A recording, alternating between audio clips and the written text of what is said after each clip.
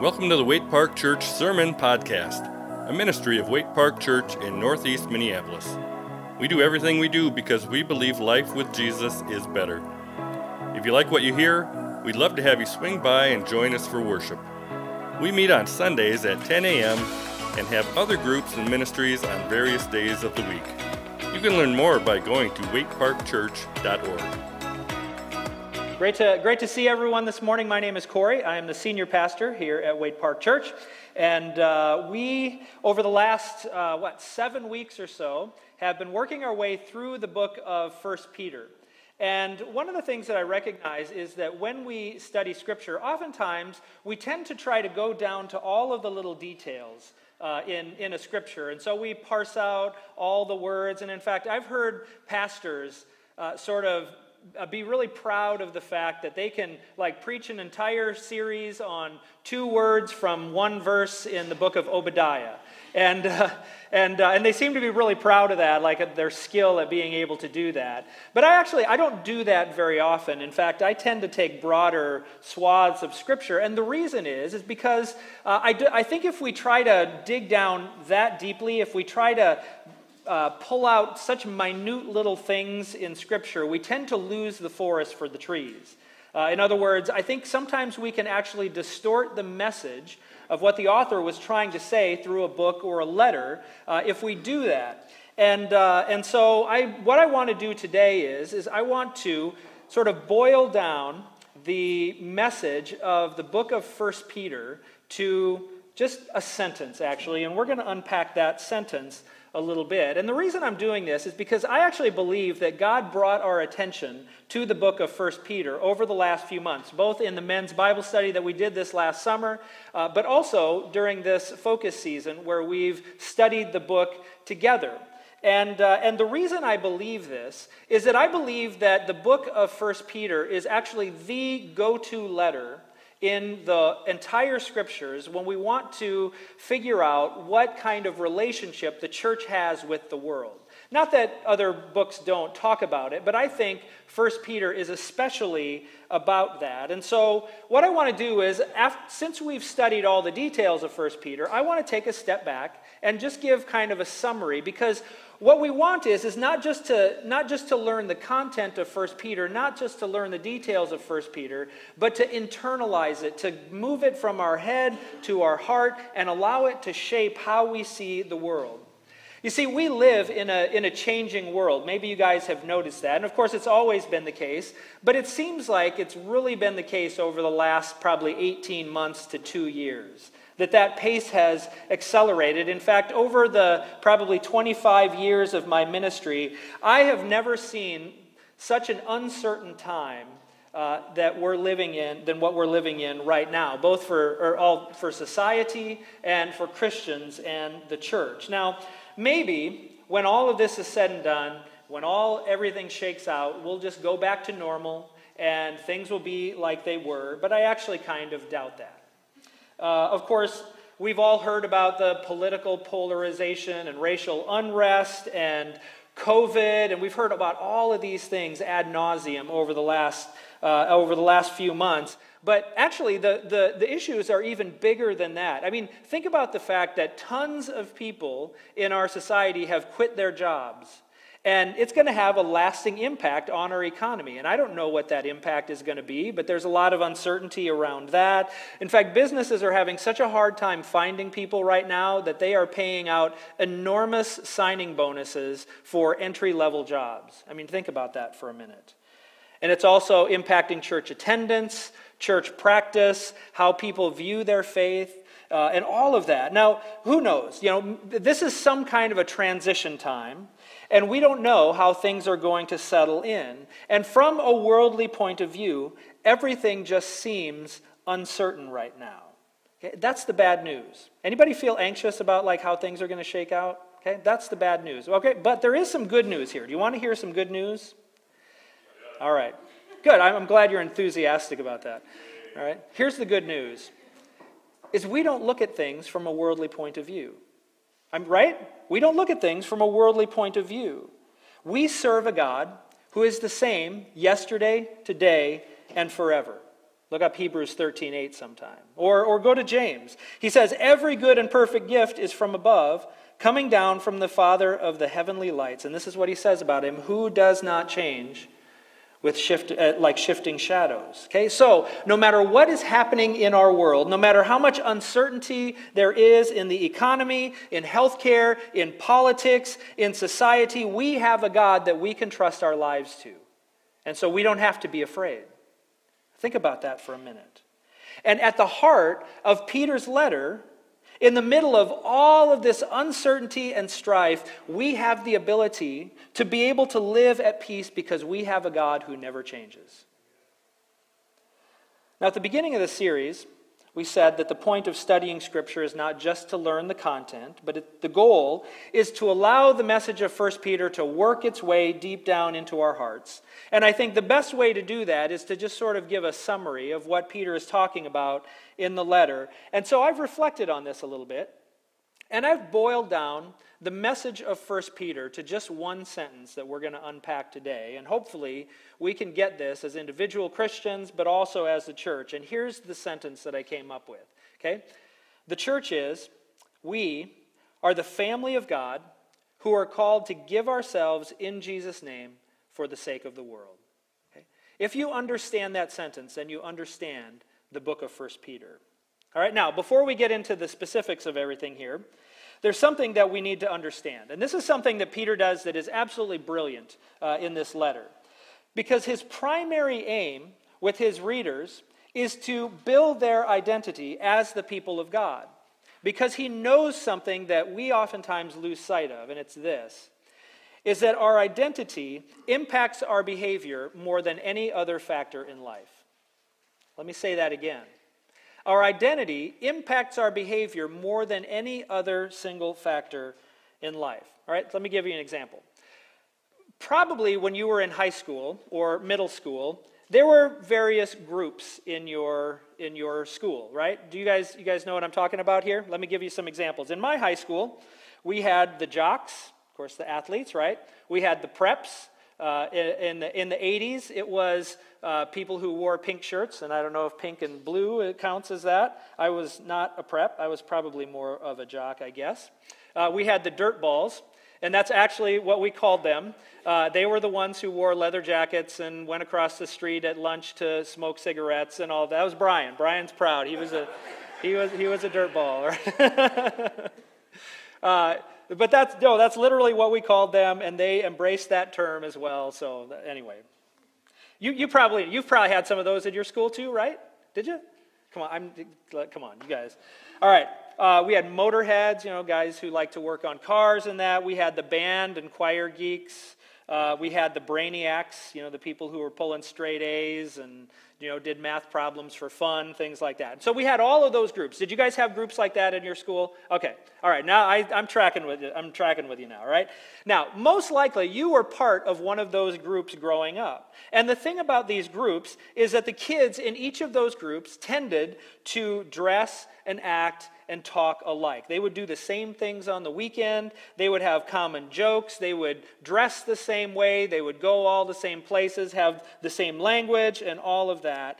And here's the truth of it, is that this is an example of the principle that our identity determines our behavior. Okay? Now, with these groups, with few exceptions, there was very little overlap. Once in a while, you would have a football player who was also in choir or something like that. But mostly, they wouldn't necessarily intermingle with each other, and they would probably try to avoid looking like one of the other groups. And so, for instance, if you had a jock who happened to get straight A's, he wouldn't brag about that. He would be very secretive because he wouldn't want to be associated with the brainiacs, right? They didn't join a group and act that way because the group acted a certain way. What they did was they found a group of people who accepted them, and then they started to adapt their behavior to match that of their group. Okay? And that's just a basic human principle. That's what we do. And that principle is why Peter goes to great lengths in this letter to build people's identity as the people of God. And what he's saying is that this is your identity, these are your people, now live into that. Live into that together. And so he calls them, he says, the identity that you have is not found in the society around you.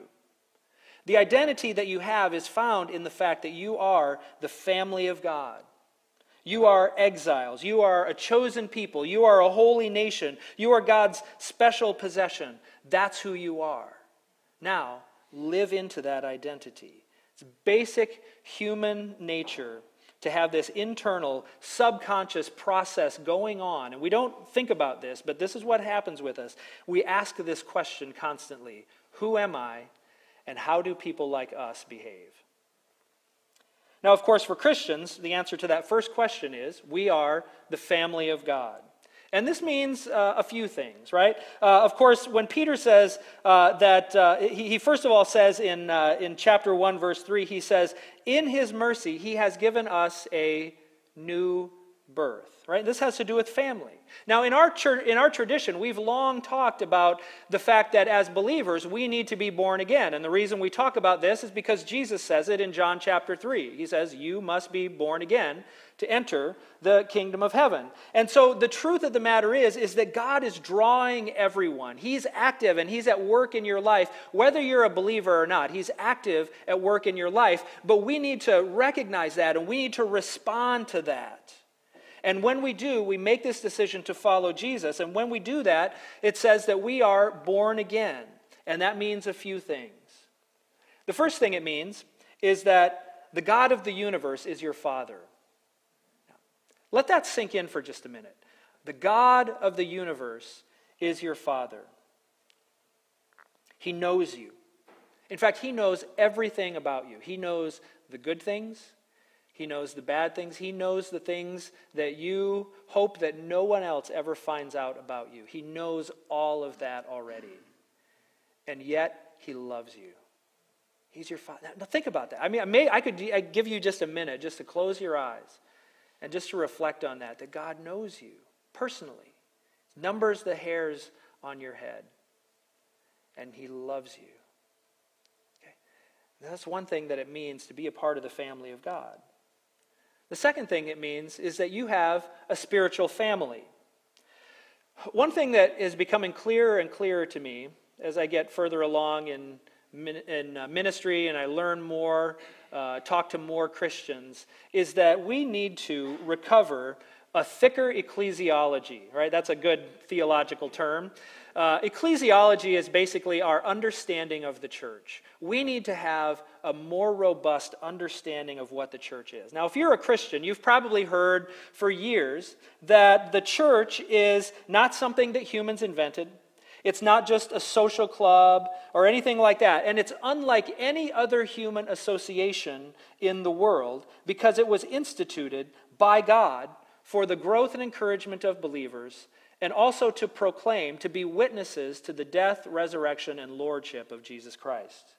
Right? And so when we come to Jesus, we become a part of a new family. It's a multi-ethnic, transnational family of God called the church. And that includes the people here in this room. Right? This is where we live out what it means to be the family of God, but it expands beyond that as well. To all of the other churches in this city, to all of the other churches in this country, to anywhere you go in the world where people are proclaiming the lordship of Jesus Christ, they are our brothers and sisters in Christ.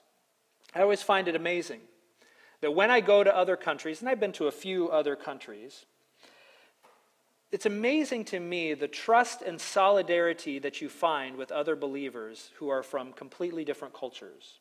Okay? They might be total strangers, but they are our brothers and sisters in Christ. We have a common understanding of the world because we share a common history through Scripture. We come from different cultures, but we share a common understanding of life and truth and goodness and all of that. And so from Mexico to Sierra Leone to Ethiopia to Bosnia to Slovakia to Germany to Brazil to Scotland to Egypt. No, I'm missing a few places here. These Christians in these countries are your brothers and sisters. Even in places where the country is considered to be an enemy of the United States, when you go there and you meet other believers there, you have more in common with those believers as brothers and sisters in Christ than you do with people who live around you right here, because we are a part of the family of God. Okay, so you have God as your Father. You have a spiritual family. The third thing is that you are born into a living hope. Okay, Peter says that when we are born again, through Jesus' resurrection, we are born into an inheritance that can never perish, spoil, or fade. Right? Now, he talks about inheritance. Who gets an inheritance? Well, family, right? You don't earn an inheritance. You get an inheritance simply by being a part of the family.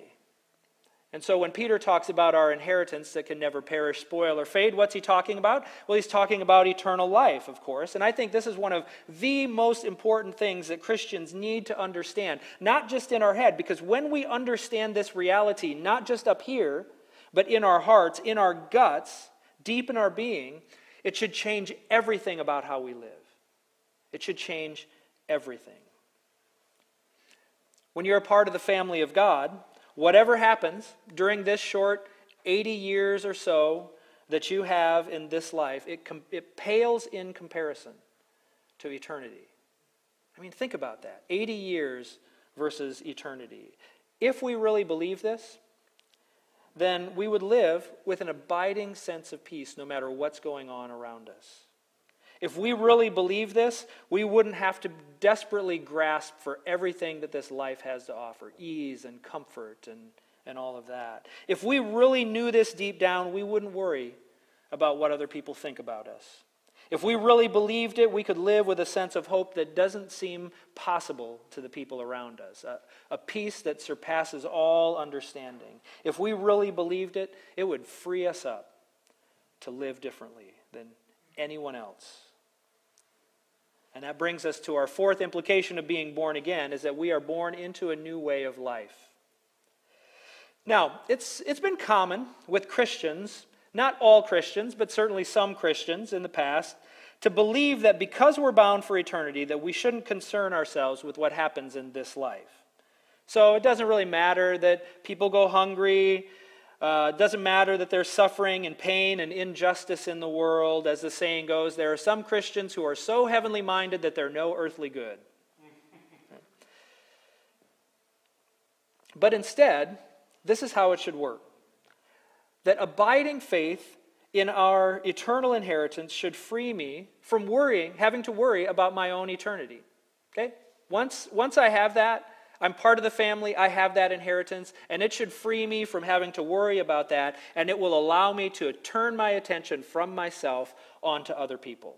Okay, to move from self-focus to other focus. And so I don't have to worry about whether I'm right with God and do all of this religious stuff so God will accept me. And now I can focus my attention on doing good in the world, in being the kind of person that God calls me to be. 7 times in this short letter, in these 5 chapters of 1 Peter, he encourages believers to do good.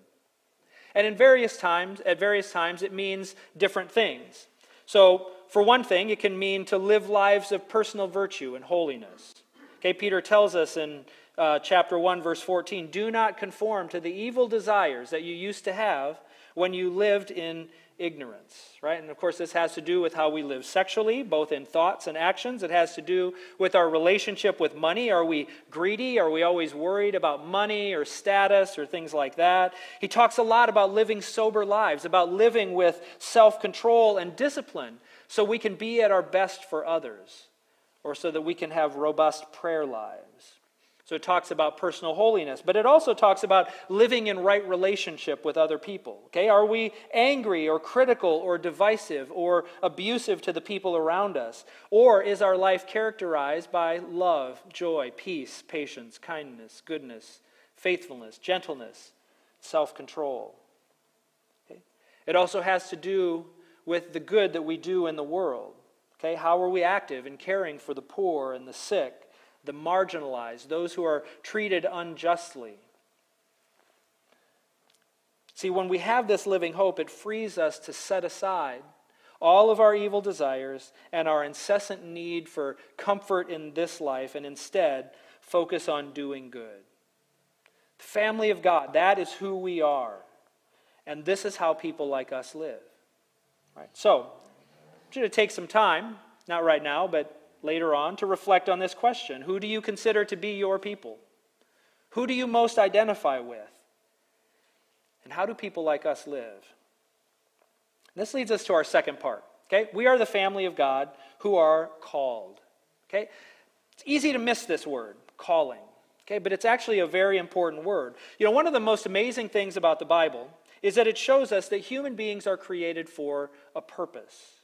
Okay? To reflect the image of God by using our intellectual and creative abilities to use our power and energy to bring about the flourishing of the world. Okay? That's our purpose in life.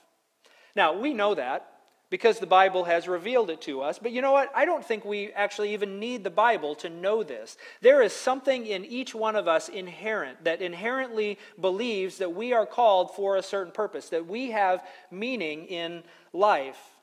And I think this is something that a materialist worldview can't account for. So for instance, if human beings are only the process of a long chain of evolution, if you can reduce all of human behavior down to chemical processes, then this longing for meaning and purpose is really just an illusion. There's no reason to believe that it's real. It might be advantageous for survival, but there's not really any real meaning to it. Okay? If God didn't create human beings, then it's hard to say why a human being would be any more valuable than a dog or a tree or even a rock. But see, we know deep down that we are made for something more than just existence. Years ago, the late Alabama football coach Bear Bryant, he coached until he was like 69, which at the time, that was pretty old. And so someone asked him, "Are you ever going to retire? Or why don't you retire?"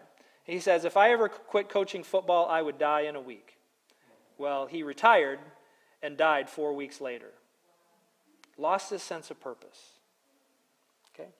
We know that we're here for something more. And so when you become a believer, not only do you take on a new family, but you also take on that calling to bear witness to Jesus Christ through word and deed.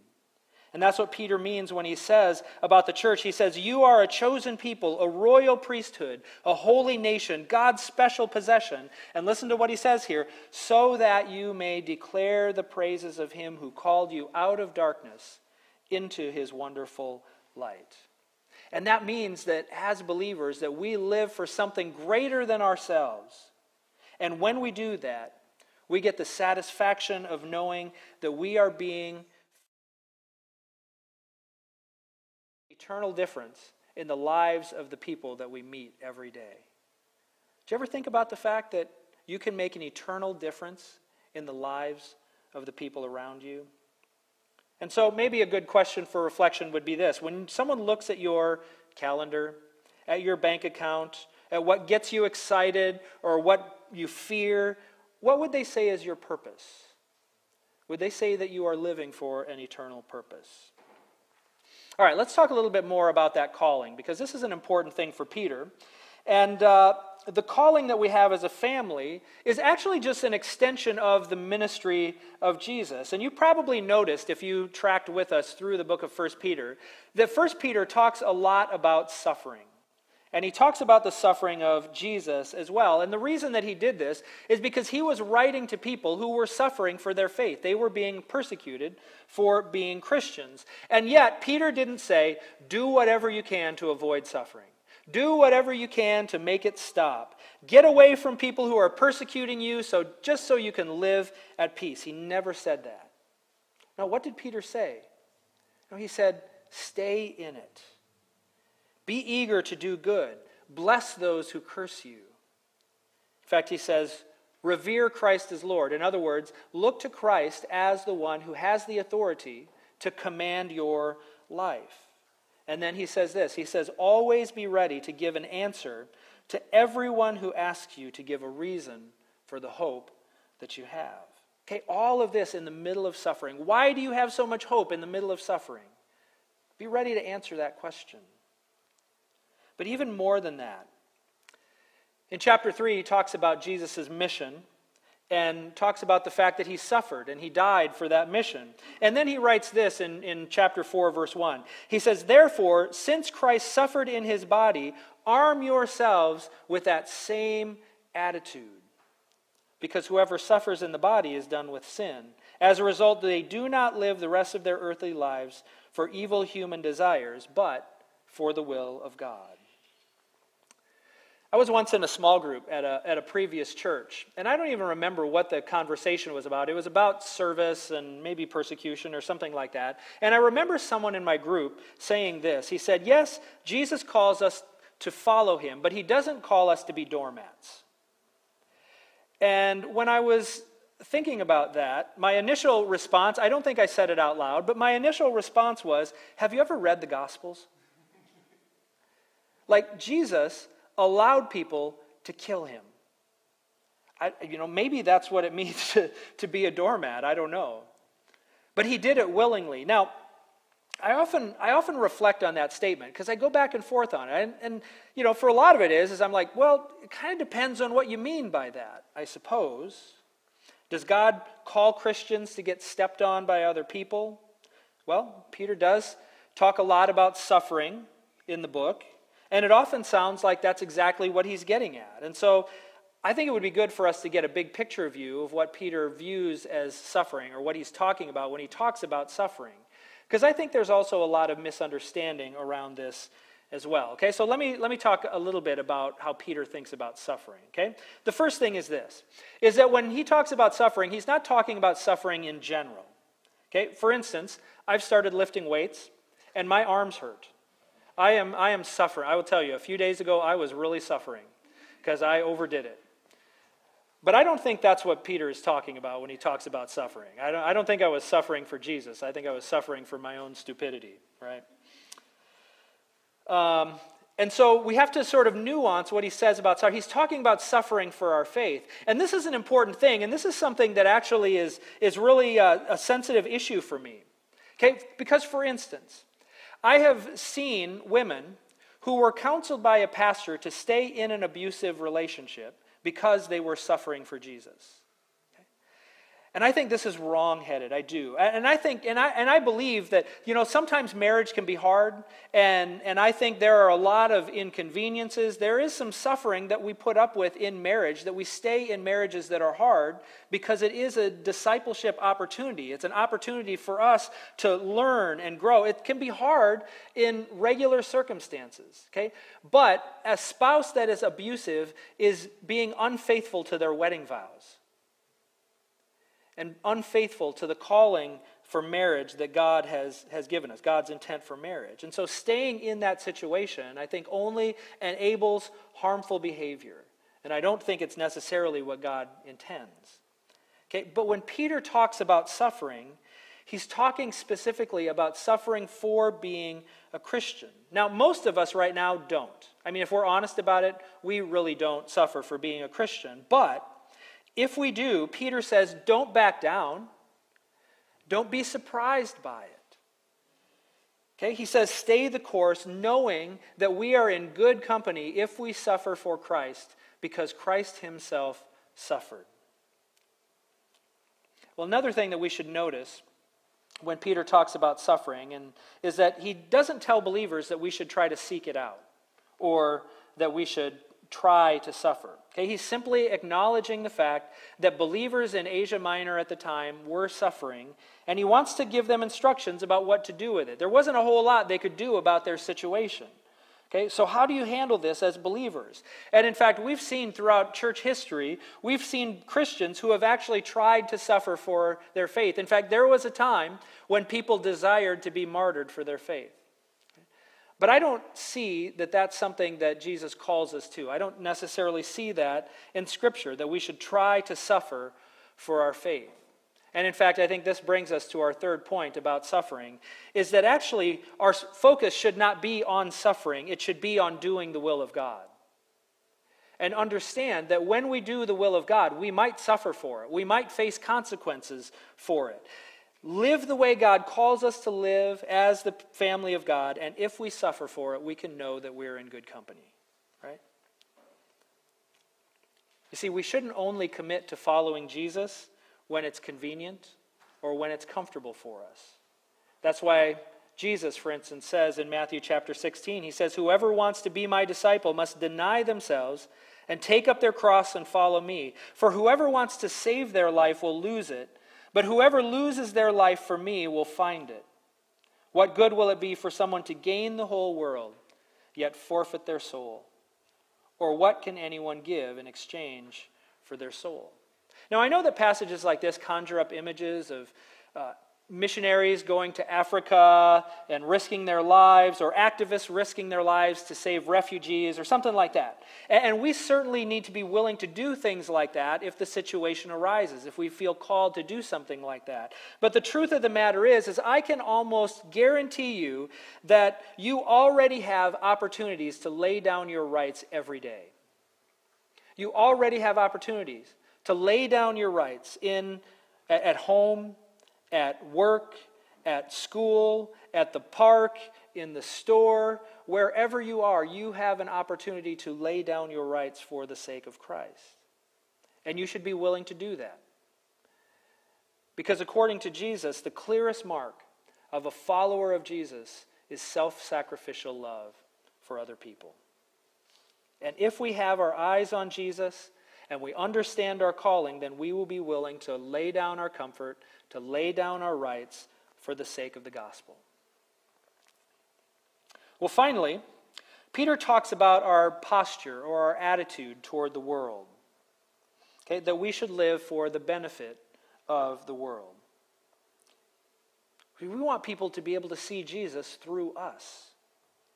And Peter draws on the Old Testament image that we are a holy priesthood. Okay, well, what do priests do? If we are a holy priesthood, what do priests do? Well, they are mediators between God and humans, and between humans and God. Okay, and so as God's family, think about this. As God's family, as the church, as the people of God, we represent God to the world. And in fact, for many people who aren't necessarily sensitive to the spiritual workings of God in the world, when they look at us and we claim to be followers of Jesus, we represent Jesus to them. And so how is it that we live in the world? Okay, so that's representing God to people, but it also goes the other way as well. We should also be interceding to God on behalf of the world. In chapter 2, verse 9, Peter says this, "You are a chosen people, a royal priesthood, a holy nation, God's special possession, that you may declare the praises of him who called you out of darkness into his wonderful light." Who are we declaring those praises to? We're declaring them to the world. Okay, we want the world to see Jesus through us and give glory to God. And again, he writes in chapter 3, he says, we need to be ready to give the reason for the hope that we have within us, and to do so with gentleness and respect. And when we do that, he says, it's going to cause people to reevaluate their own life, right? When they see the way we live, people are going to look and go, wow, I'm a mess. But that's what he says. He says that we should return curses with blessings, that we should bless those who curse us. And in that way, we can win over people. And all of that tells us that whatever we do as believers, we should do so out of love and care for the world, not in some kind of adversarial posture toward them. Actually, if our ministry is an extension of Jesus' ministry, well, let's just look at what motivated Jesus to do what he did. So, for instance, look at John 3:16, one of the famous verses in all of Scripture. This is what he says, or what it says. God so loved the world, you get that? God so loved the world that he gave his one and only Son, that whoever believes in him should not perish but have eternal life. In other words, should have an inheritance that shall never perish, spoil, or fade. For God did not send his Son into the world to condemn the world, but that the world, through him, might be saved. We are a community of people. We are a family who is formed around that mission. And that doesn't mean that we're all going to move to Africa or South America or something like that. It doesn't mean that everyone is going to be in professional ministry here. Okay, but it does mean that you're always aware of your identity and your calling. It means living lives of consistent love and virtue. It means doing good to all the people around us. And more than anything else, because of an undying love for our Heavenly Father, that we want more than anything else for people to come to know Him. So, according to 1 Peter, who are we? Well, we are the family of God, called to give ourselves in Jesus' name for the sake of the world. May that be true of us. Lord, we thank you for your word. We thank you for this book that we have walked through. And my prayer for all of those who have gone through it is that it would be more than just content that we've learned, more than just information in our heads, but that it would soak into our very souls. That we wouldn't have to continually remind ourselves of who we are, that we wouldn't have to continually remind ourselves of how we ought to be living, but that because of our love for you, because we have internalized this so much, that it just flows out of who we are. That we do good to all of those around us, that we are able to stand strong in the middle of persecution and suffering, that we return blessings for curses, that we do good to everyone around us, and that we bear witness to the goodness of God and of Jesus Christ. Lord, I pray that more and more you would be forming us into that identity. As individuals, as a church family, God, I pray that you would be shaping us into what you've called us to be. I pray this in Jesus' name. You've been listening to the Waite Park Church Sermon Podcast from Waite Park Church in Northeast Minneapolis. We hope this week's sermon helped you learn to know and love Jesus more and serve him in your unique place in the world. If you have feedback or questions, get in touch with us by emailing podcast@waiteparkchurch.org.